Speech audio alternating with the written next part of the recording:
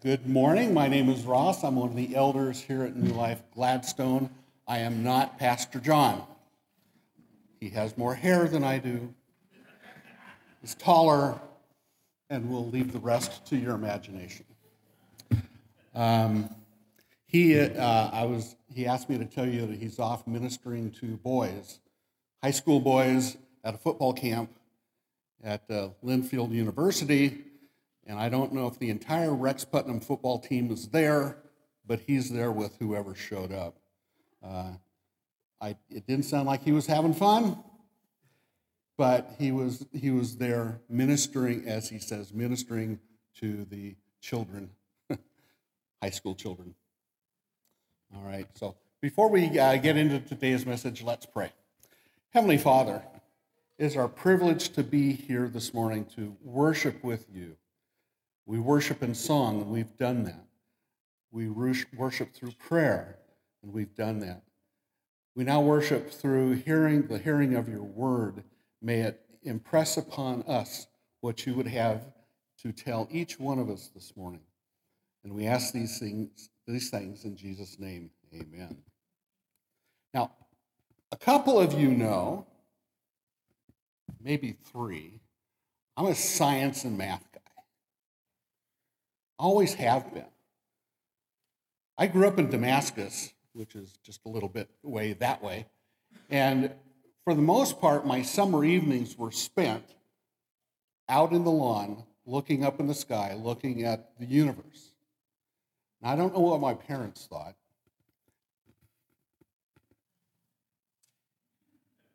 It's probably a little tough to see your son just standing out in the middle of the yard, looking up at the sky. What's he doing? Oh, he's dreaming again. But that's what I did. I read science fiction during the day, and I looked at the stars at night. And it just fascinated me. Now, I didn't know much about what I was looking at that age, but it was fascinating nonetheless. And I even had my own telescope. It was about like that, about 4 inches round. And I took pictures with my Brownie camera, and I told people about it on a rotary phone on a party line. If you don't know what I just said, come see me afterwards, and I'll explain what a Brownie, a party line, and a rotary phone is. I can describe the telescope, but it wasn't very powerful, but it was better than a good set of binoculars. I could really enhance the doors on my neighbor's barn. The moon didn't come in very clearly at all, but that was not even close to, if you put up that picture, what we see from the James Webb Telescope. I think that's what I was wishing for when I was out there looking up in the sky. I couldn't see it, but that's what we get today with today's science. Now, in my wondering about the universe, I concluded that there's no way I could know what was happening at all. But it was fascinating anyway. I assumed that through science, I would eventually understand better. And as an adult, I understand better, but there's still a lot of mystery out there. I even look at what the James Webb puts up and go, wow, that's mysterious. Even though I know it's dust and gas, it's still mysterious. And science only partially makes it better. Now, I know some of you have a different relationship to science than I do. Some of you may even go so far as to discount science altogether. But imagine this. God reigned in his universe. He spoke, and the universe and the science behind it came to be like that. Both the science and the universe in an instant. Now, we can argue as to what it looked like, what it sounded like, how long ago it was, or how God did everything he did when he created, but one can argue against the fact that the universe and science is. I also must say that science alone does not support everything. As a scientific type of guy, I discount some of what is interpreted. But I do agree with something that Erwin Schrödinger, an Austrian theoretical physicist who achieved fame for his contributions to quantum mechanics, that's a mouthful, he once said this: when it comes to those things that are most important, who I am, where did I come from, where am I going, who is God, and what is his will for my life, science is deathly silent. You see, over time, science opens doors, but it doesn't open all the doors. In science, there are doors open and doors yet to be opened, and there are doors that science does not touch. Now, faith and our understanding of God is similar to that. That our initial faith opens doors, but it doesn't open all the doors all at once. In faith, the Holy Spirit sets about the business of growing us and opening doors all along our journey of faith. In faith, there's always things that we know now and things that the Holy Spirit will reveal later. We never know it all at once. Now, believe it or not, that brings me to Psalm 97. You're wondering how I'm going to tie these two together. Me too. But Psalms 97 also speaks loud and clear in the areas where science is deathly silent. Without a doubt, we're living in a day when, in an age where the bulk of humanity does not understand who God really is and what he's like. Although God has clearly revealed himself through nature and other means, many people reject that knowledge.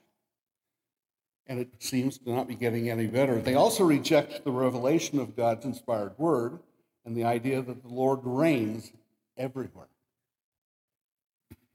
Spurgeon once said, yes, I quote Spurgeon every now and then.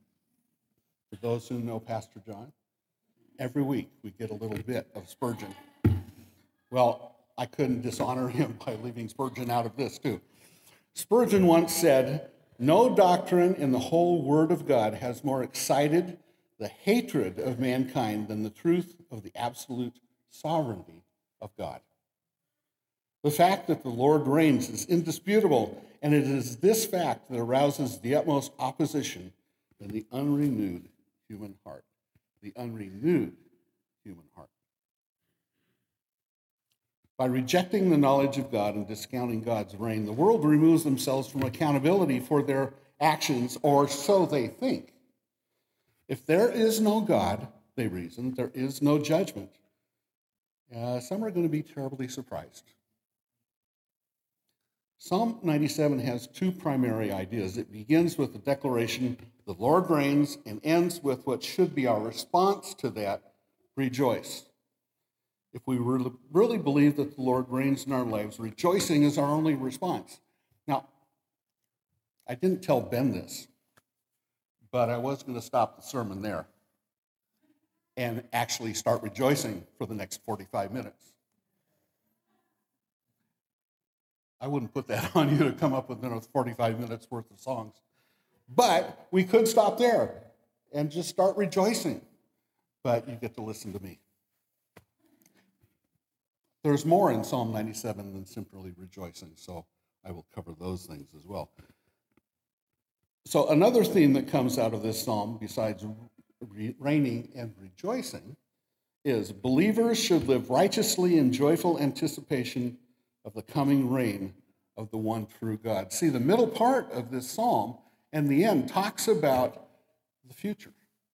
Not what's happening now, but the future. God's reign when he comes back. So this morning, I want to begin with an idea that seems to be conspicuously absent in our world. Joy. We may experience temporary happiness, fleeting moments of emotional elation, but true joy? As we examine our world, we have to recognize that there's an absence of true joy, the kind of joy that is present regardless of the circumstances in which we find ourselves. Some may call this a simple contentment, such as Paul expressed in Philippians 4:12, which says, I know how to be brought low, and I know how to abound. In any and every circumstance, I have learned the secret of facing plenty and hunger, abundance and need. But I would venture to say that true Christian joy is more than simple contentment. It's instead an enthusiastic lifestyle that is infectious to those around us. It is living with cheerfulness and energy that others can't help but notice and be affected by it. And we've seen those people. You get around them and they are just so joyful that you can't help but go, wow, I'm starting to feel it too. It's infectious. They rub off on you, and we live our lives. This morning, we're going to explore what I believe is a true key to living a joyful life, understanding that the Lord reigns. With that, let's take a deeper dive into Psalm 97. The psalmist begins in verse 1 with an expression of faith. He says, "The Lord reigns, let the earth rejoice. Let the many coastlands be glad."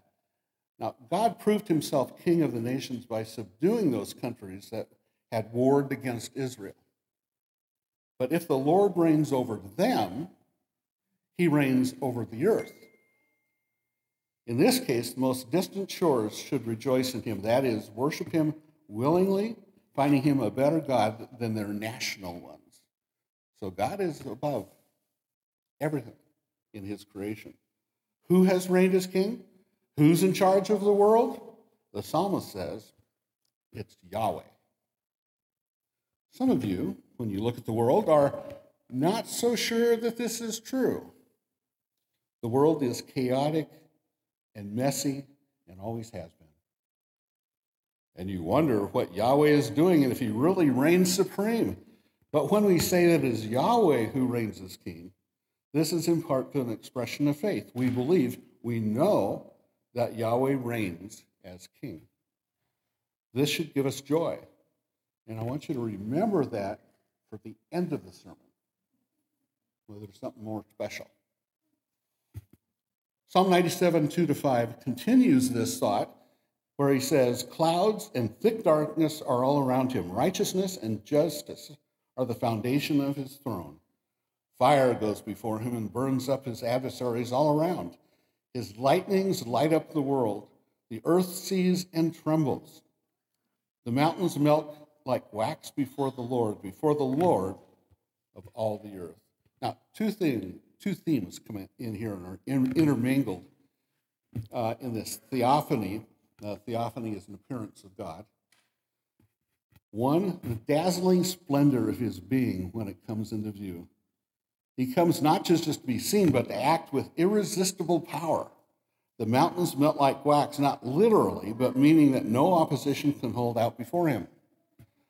And the second theme is the righteous character of his reign. When he appears, it is not just to strike terror into people, but right wrongs and to administer justice. Those who want to do right have nothing to fear in him, for the corrupt and the unjust should tremble. The psalmist described God's position as sitting in sovereign judgment over the entire universe. The throne is veiled in clouds and darkness, symbolizing that God reigns far above human sight and understanding. The clouds and darkness also serve as a shroud that conceals humanity from the radiant glory of God's holiness. It's what he did when he met Moses. He was shrouded. But we can't look upon his holiness. It is so bright and brilliant that we can't look on it, just like Moses could not look on God on Mount Sinai. Now, this is shocking to our contemplation, as we usually think of God as a God of light, and no darkness resides within him or near him. Oh, this is an image, like I said, that came about on Mount Sinai. This is just a vision of God that we need today, when the tendency to deny the reality or the awfulness of sin is so prevalent. Our view of the necessity of the atonement will depend largely upon our view of the holiness of God. Light views of God and his holiness will produce light views of sin and the atonement. And this view of God is, in Psalm 97, is drawn generally from the book of Exodus. Exodus 19:16 says, "On the morning of the third day, there were thunders and lightnings and a thick cloud on the mountain, and a very loud trumpet blast, so that all the people in the camp trembled. in Exodus 33:20 that says, "You," that is Moses, "cannot see my face, for man shall not see me and live." The psalmist continues and says that God rules in righteousness and justice. These holy attributes are at the foundation of his reign. God is the judge of the earth, and he always does what is right. His rule is built on righteousness and the fair execution of justice on all who fall short of his absolute holiness. When God's righteousness is spoken of in the Bible, it occurs in the context of his rule and reign as king and judge over his creation, as it does here in verse 2. Now you may be asking yourself, wait a minute, I thought Satan was rule over the world. Well, no. Satan has a major impact on the ideals, opinions, goals, hopes, and views of most people. But Satan's impact also encompasses the world's philosophies, education, and commerce. The thoughts, ideas, and speculations and false religions of the world are under Satan's control and have sprung from his lies and deceptions. But that does not mean that he's the ruler of this world, more of an influencer. God is still sovereign, supreme, and superior. When the Bible says Satan has power over the world, I want to be perfectly clear that God has given Satan domain over unbelievers only. As believers, we are God's, not Satan's. Do you believe that? You should. Satan does not have any ultimate authority. That remains with God. As judge, God not only acts according to what is considered right, his revealed will also serves as the highest standard for what is right. Taken together, God's revealed will and God's actions on behalf of his people are internally coherent and never in contradiction with each other. Many today find difficulty on allegedly Christian grounds that the concept of divine judgment, and thus find it hard to accept judgments in the Bible as the work of a Christian God, a God who is of love. They forget the other side, the judgment side. Yes, he's a God of love, but he's also a God of judgment.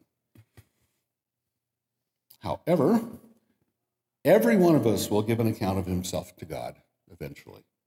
We will stand before the judgment seat of God, just as Paul stood before the judgment seat, the bema of Gallio in Corinth. And so you and I will stand before the creator of the universe and be judged. Saved, yes, but judged nonetheless. In verse 3, Psalm 97 says that he consumes his enemies with fiery righteousness, all who reject and rebel against him. Because of the Lord's righteous judgment, he is to be feared. Now, fear in this context is not being in terror of God, but the fear of the Lord involves being overwhelmed by how extraordinarily brilliant God is and how in awe of him we should be in full respect and reverence. That's what the fear of the Lord means. The psalmist described fire, a symbol of God's judgment, shooting forth from his presence and consuming his enemies. All who reject and rebel against him must face the fiery judgment demanded by his uncompromised holiness. Verses 4 and 5 describe where God bears witness of himself. His lightnings light up the world. The earth sees and trembles. The mountains melt like wax before the Lord of all the earth. The Lord bears witness to his glory through the forces of nature, lightning, earthquakes, and volcanic eruptions, depicted as the mountains melting like wax. That's a nice picture, because that's what it looks like when. Not the oozing volcanoes, but the ones like on Hawaii that melt their sides. This image may also be a prophetic picture of the day of the Lord, which it says in 2 Peter 3:10, "But the day of the Lord will come like a thief, and when the heavens will pass away with a roar, and the heavenly bodies will be burned up and dissolved, and the earth and the works that are done on it will be exposed." Now you may be asking yourself, maybe, If we experience a deadly earthquake or volcano, are we witnessing God's glory? Well, perhaps yes. But in Psalm 97, this picture is a metaphorical picture of a future state, the coming of the Lord. The picture is that of a storm sweeping across the land and destroying everything in its path. The storm also speaks of the future day of the Lord, when God will judge the nations of the world. The fire and lightning remind us that God is a consuming fire. His judgments bring him glory and manifest his holiness to a godless world. This poetic language attempts to describe the final judgment of God upon the earth before he establishes his kingdom. Lewis Drummond of the Southern Baptist Theological Seminary said this: "When everything else is over and said and done, only one thing ultimately matters. Do you know God? Can you face eternity without him?" The Lord, Yahweh, Jehovah, is God and will forever reign in his righteousness and holiness. This means that his judgment of all unbelievers is sure. Knowing that, we need to proclaim the truth about God's holiness and about his righteousness and judgment. We need to point people to the God of the Bible, a God who loves humanity so much that he gave his only Son for our sins, but who is also a consuming fire. All who reject him will suffer the full measure of his fierce wrath. Moving on to verses 6 and 9, 2:9. The heavens proclaim his righteousness, and all the people see his glory. All worshipers of images are put to shame, who make their boast in worthless idols. Worship him, all you gods. Zion hears and is glad, and the daughters of Judah rejoice because of your judgments, O Lord. For you, O Lord, are most high over all the earth, and you are exalted far above all gods. This passage simply shows the distinctive nature of God's reign that separates it from all other self-proclaimed regimes. At the heart of this uniqueness is the fact that he is the one and true and only God in the universe. Notice the all-inclusive expressions that are set in verse 7. The psalmist says, all who serve carved images, those who boast in idols, will be put to shame. It's not that some worshipers of false gods who will recognize his sole deity, but all of them, even the gods themselves, will recognize his superiority. The psalmist concludes that there is only one right response. All the gods must worship him. The psalmist next addresses those who trust in worthless idols. He issued a stern warning. Those who serve and boast in idols will be confounded and shamed. Idol worshippers will sink in disgrace on that day, and their gods are proven to be nothing but lifeless objects and satanically inspired creations of human imagination. Not real. In godly worship, believers recognize God for his attributes and express this through adoration, praise, thanksgiving, service, worship, and living holy lives. Worship continues the primary calling of who we are here. And I think Pastor John mentioned this last week or the week before, that our primary purpose here is to worship him in all the things that we do. According to Alan P. Ross, a professor of divinity at the Beeson Divinity School, idolatry is the ultimate rejection of the sovereignty of God. Anything that rivals God in his rightful place as sovereign Lord is a violation of the first principle of our faith. And that first principle is the first commandment that means anyone who worships anyone, that is, relationships both real and imagined, or anything like fame, fortune, power, stuff, except the Lord God, commits idolatry, and God will deal with them. Sometimes worthless idols are much less obvious and a little bit more subtle. Here's a story from R.C. Sproul that illustrates the subtleness of some of our idols. It's a little long, but I couldn't cut any of it out. On his first day of teaching his class of 250 college freshmen, R.C. Sproul carefully explained the assignment of 3 term papers due on the last day of September, October, and November. Sproul clearly said there would be no extensions except for medical reasons. That is, are you on your deathbed? And at the end of September, some 225 students dutifully turned in their papers, while 25 remorseful students quaked in fear. "We're so sorry," they said. "We didn't make the proper adjustments from high school to college, but we promise to do better next time." He bowed their pleas for mercy and gave them an extension, but warned them not to be late next month. The end of October rolled around, and about 200 students turned in their papers, while 50 students showed up empty-handed. "Oh, please," they begged. "It was homecoming weekend. Who can give up homecoming weekend?"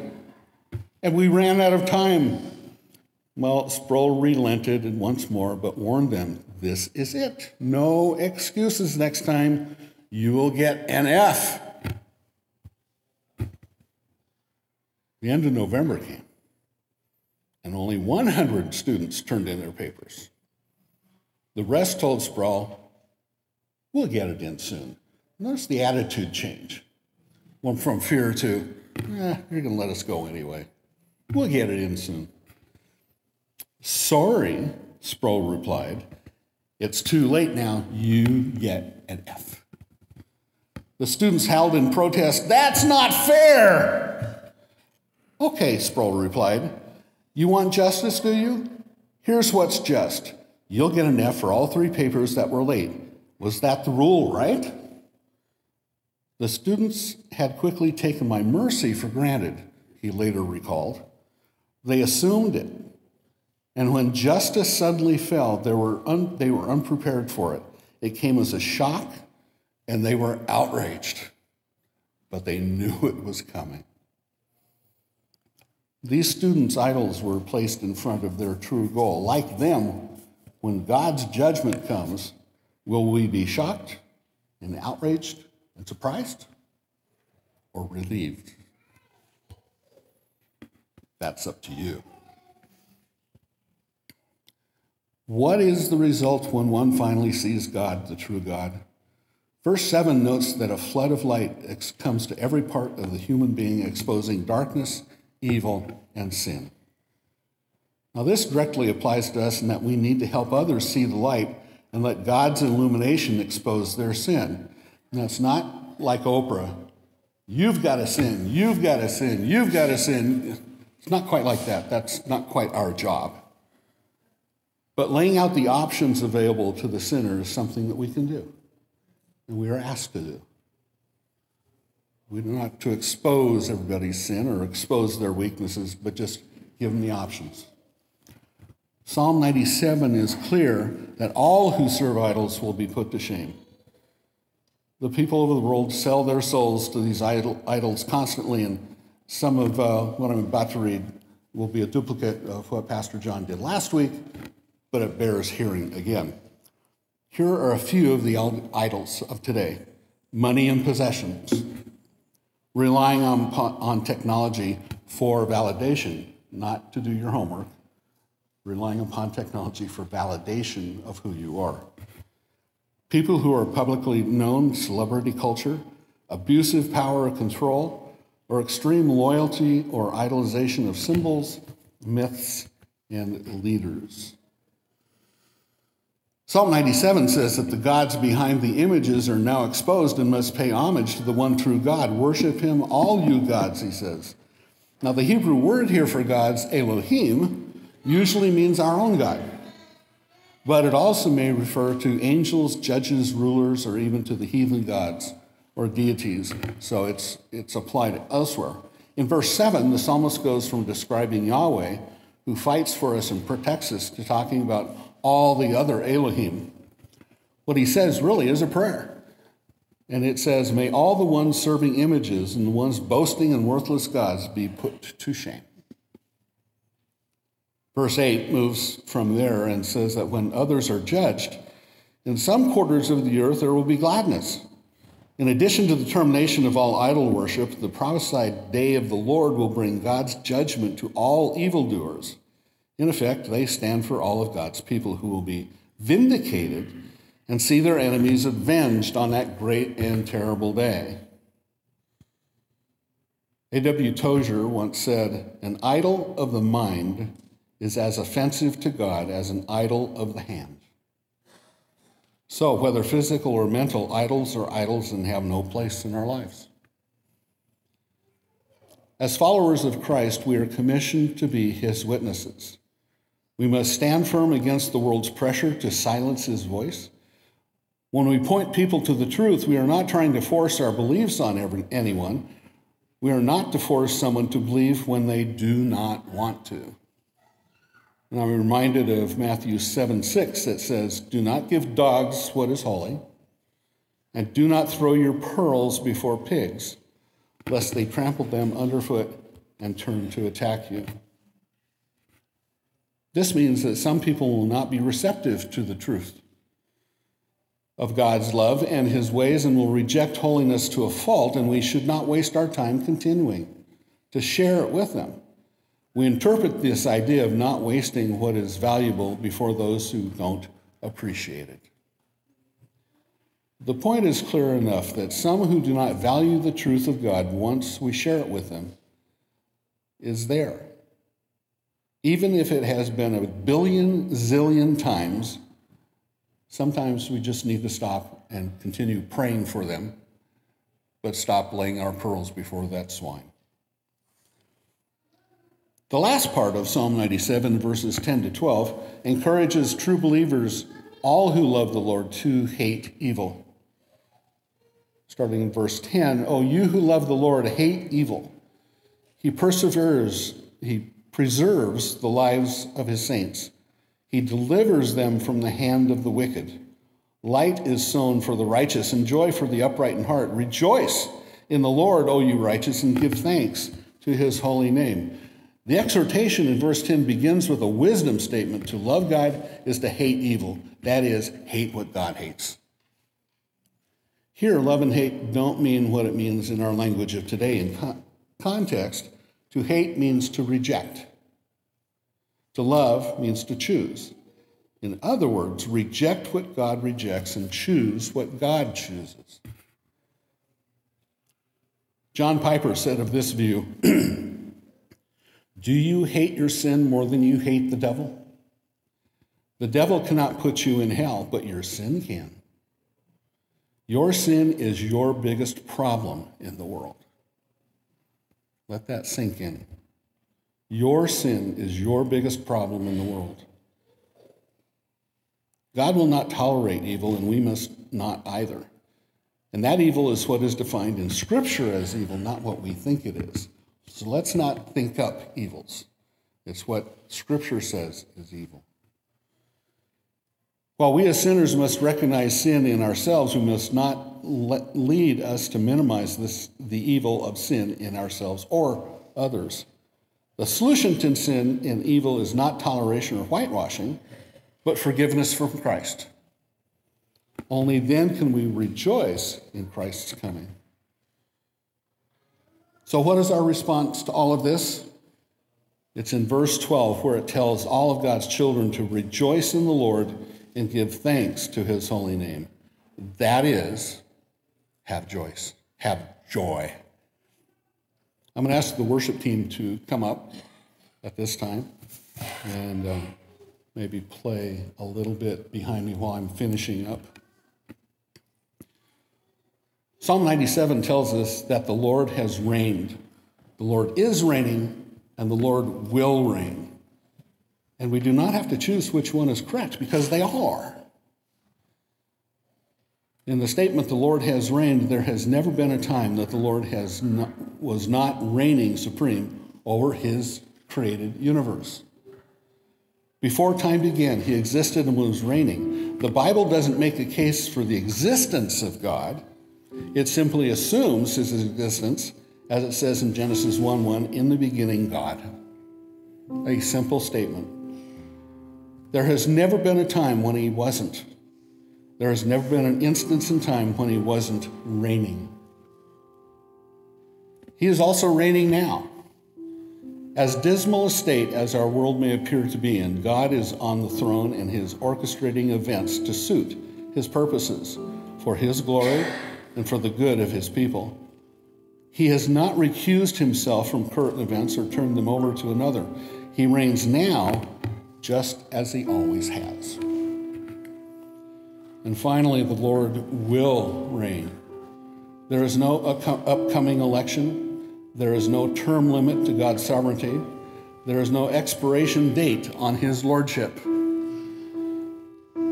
For all other interpretive difficulties the book of Revelation presents, one thing is very clear: God wins and reigns supreme. And the outcome is not in doubt now, nor has it ever been. There is no debate. There can only be one. The Lord reigns. So, does this bring you joy today when you think about it? Does he reign in your life? The biggest thief of joy that we have is not Satan or his minions. It resides within our own hearts. It is our own desire to be the reigning Lord over our own lives. It is a thief that will constantly seek to reassert those desires if we are not submitting to Christ's lordship over our life daily. He who was there at the beginning and before creation, he who came in the form of a baby, who did not consider it loss to take the form of his creation, he who brings light into the hearts of those who are submitted to him can find joy because the Lord reigns.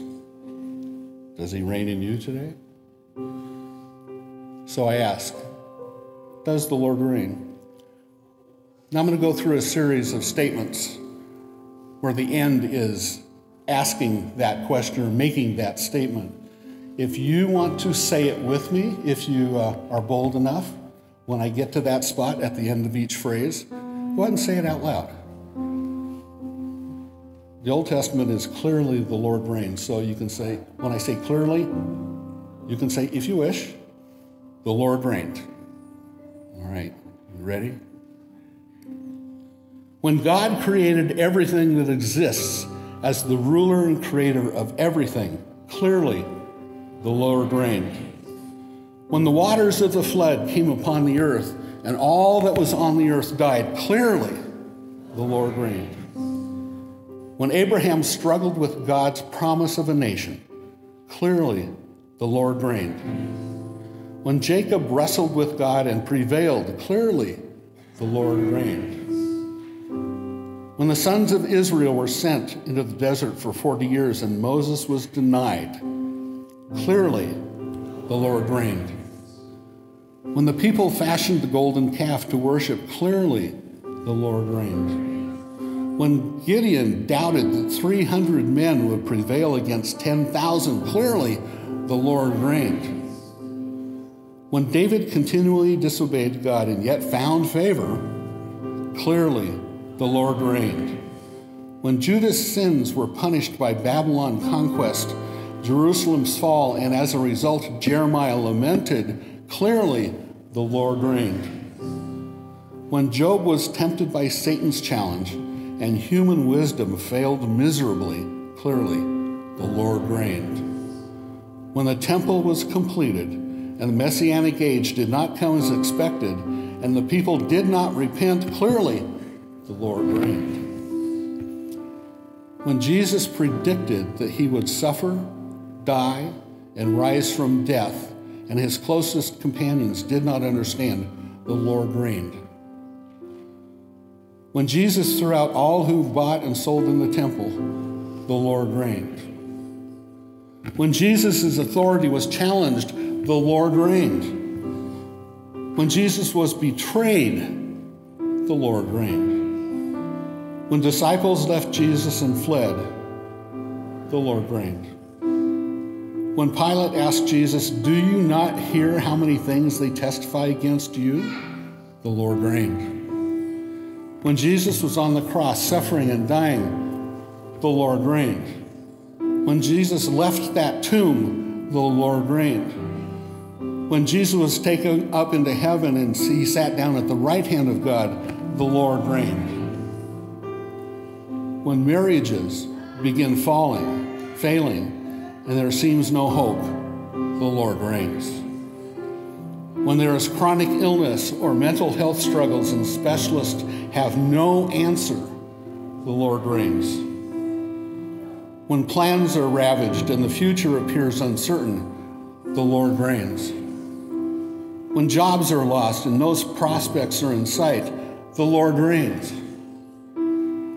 When there is political turmoil causing divisions in the family, the Lord reigns. When there are financial struggles and there seems no way out, the Lord reigns. When there are struggles in the faith and the Lord appears to be very distant and unapproachable, the Lord reigns. When immoral social influences become increasingly mainstream and form a new morality, the Lord reigns. When there is pain and despair from broken relationships, the Lord reigns. When parenting becomes really, really hard, the Lord reigns. When the innocents are seized of their life, the Lord reigns. When we are faced with certain death and unforgiving mortality, the Lord reigns. When there is rampant unbelief, lawlessness, extremism, and distortion gripping society, the Lord reigns. When life is just tough and we are forced to endure whatever is unpleasant, the Lord reigns.